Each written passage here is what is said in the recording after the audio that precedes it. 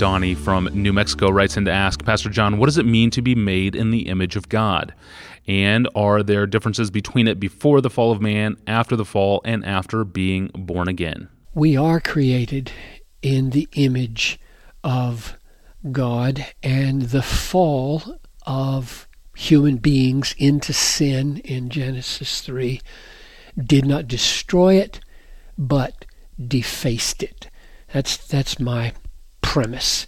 And the texts for being in the image of God and staying in the image of God would be Genesis 1. God created man in his own image. In the image of God, he created him, male and female. He created them. So man and woman equally in the image of God as we were made.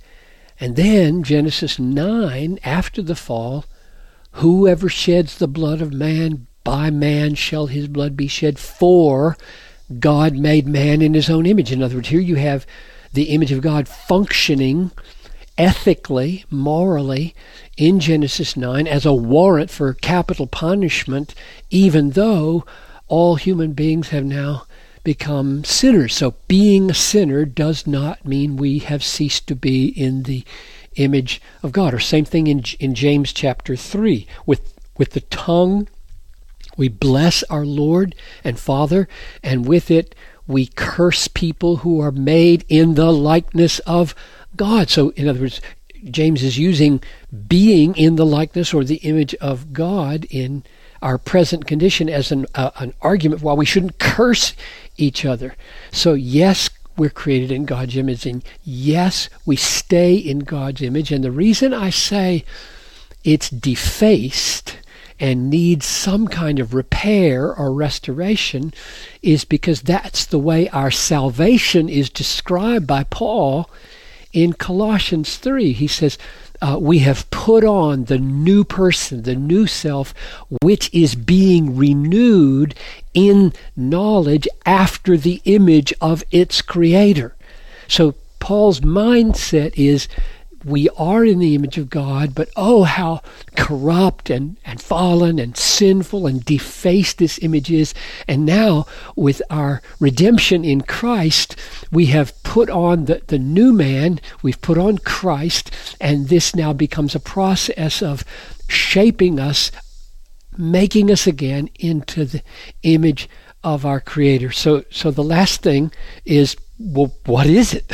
And I mean, that was what the question was. What are you talking about? In what sense are we in the image of God? And historically, people have said it's things like our morality, our sense of right and wrong, or our rationality, our ability to reason, or our spirituality, our ability to relate to God, or our aesthetic sense. You don't find too many monkeys creating Mona Lisas.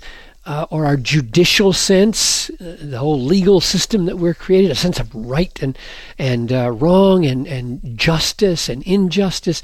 And I think, frankly, all of those are true and aspects of what it means to be in God's image. But the simplest thing, the plainest thing, in fact, for me, the most practical thing, the way it has an actual effect on my life is to say, images are created to image.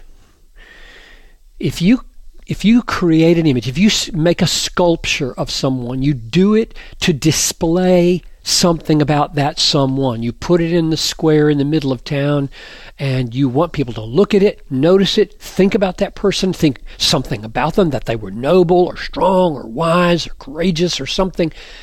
Now, what would it mean if you created 7 billion statues of yourself and put them all over the world? It would mean you would want people to notice you.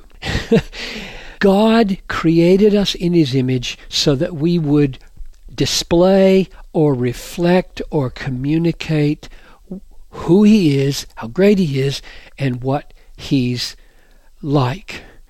And so, here's the picture in my mind. I was created like a mirror, and a mirror that was supposed to be 45 degrees with the clear reflective side pointing upward, so that as God shone on it, at the 45-degree angle, it would bounce off and it would make a 90-degree turn and be reflected out into the world. And at the fall, Satan persuaded me that my image is more beautiful than God's image, and so I flipped the mirror over. Now the black backside is towards God, doesn't reflect anything. Instead, the mirror casts a shadow in the shape of itself on the ground, and I fell in love with the shadow. That's what happened. And we've been loving ourselves ever since. And in salvation, two things happen. The mirror gets turned around and we see the glory of God again.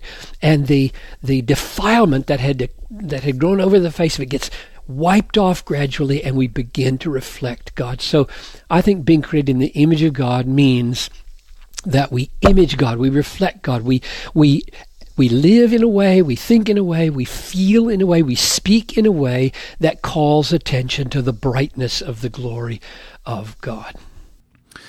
Thank you, Pastor John. And for more on this topic of the image of God, Pastor John has two old articles in the DG Library. One is titled Reflections on the Concept of Self-Worth, which was published in 1976. And the other is an academic article simply titled The Image of God, which was published in 1971. Both can be found online for free in the resource library at desiringgod.org. I'm your host, Tony Reinke. Thanks for listening.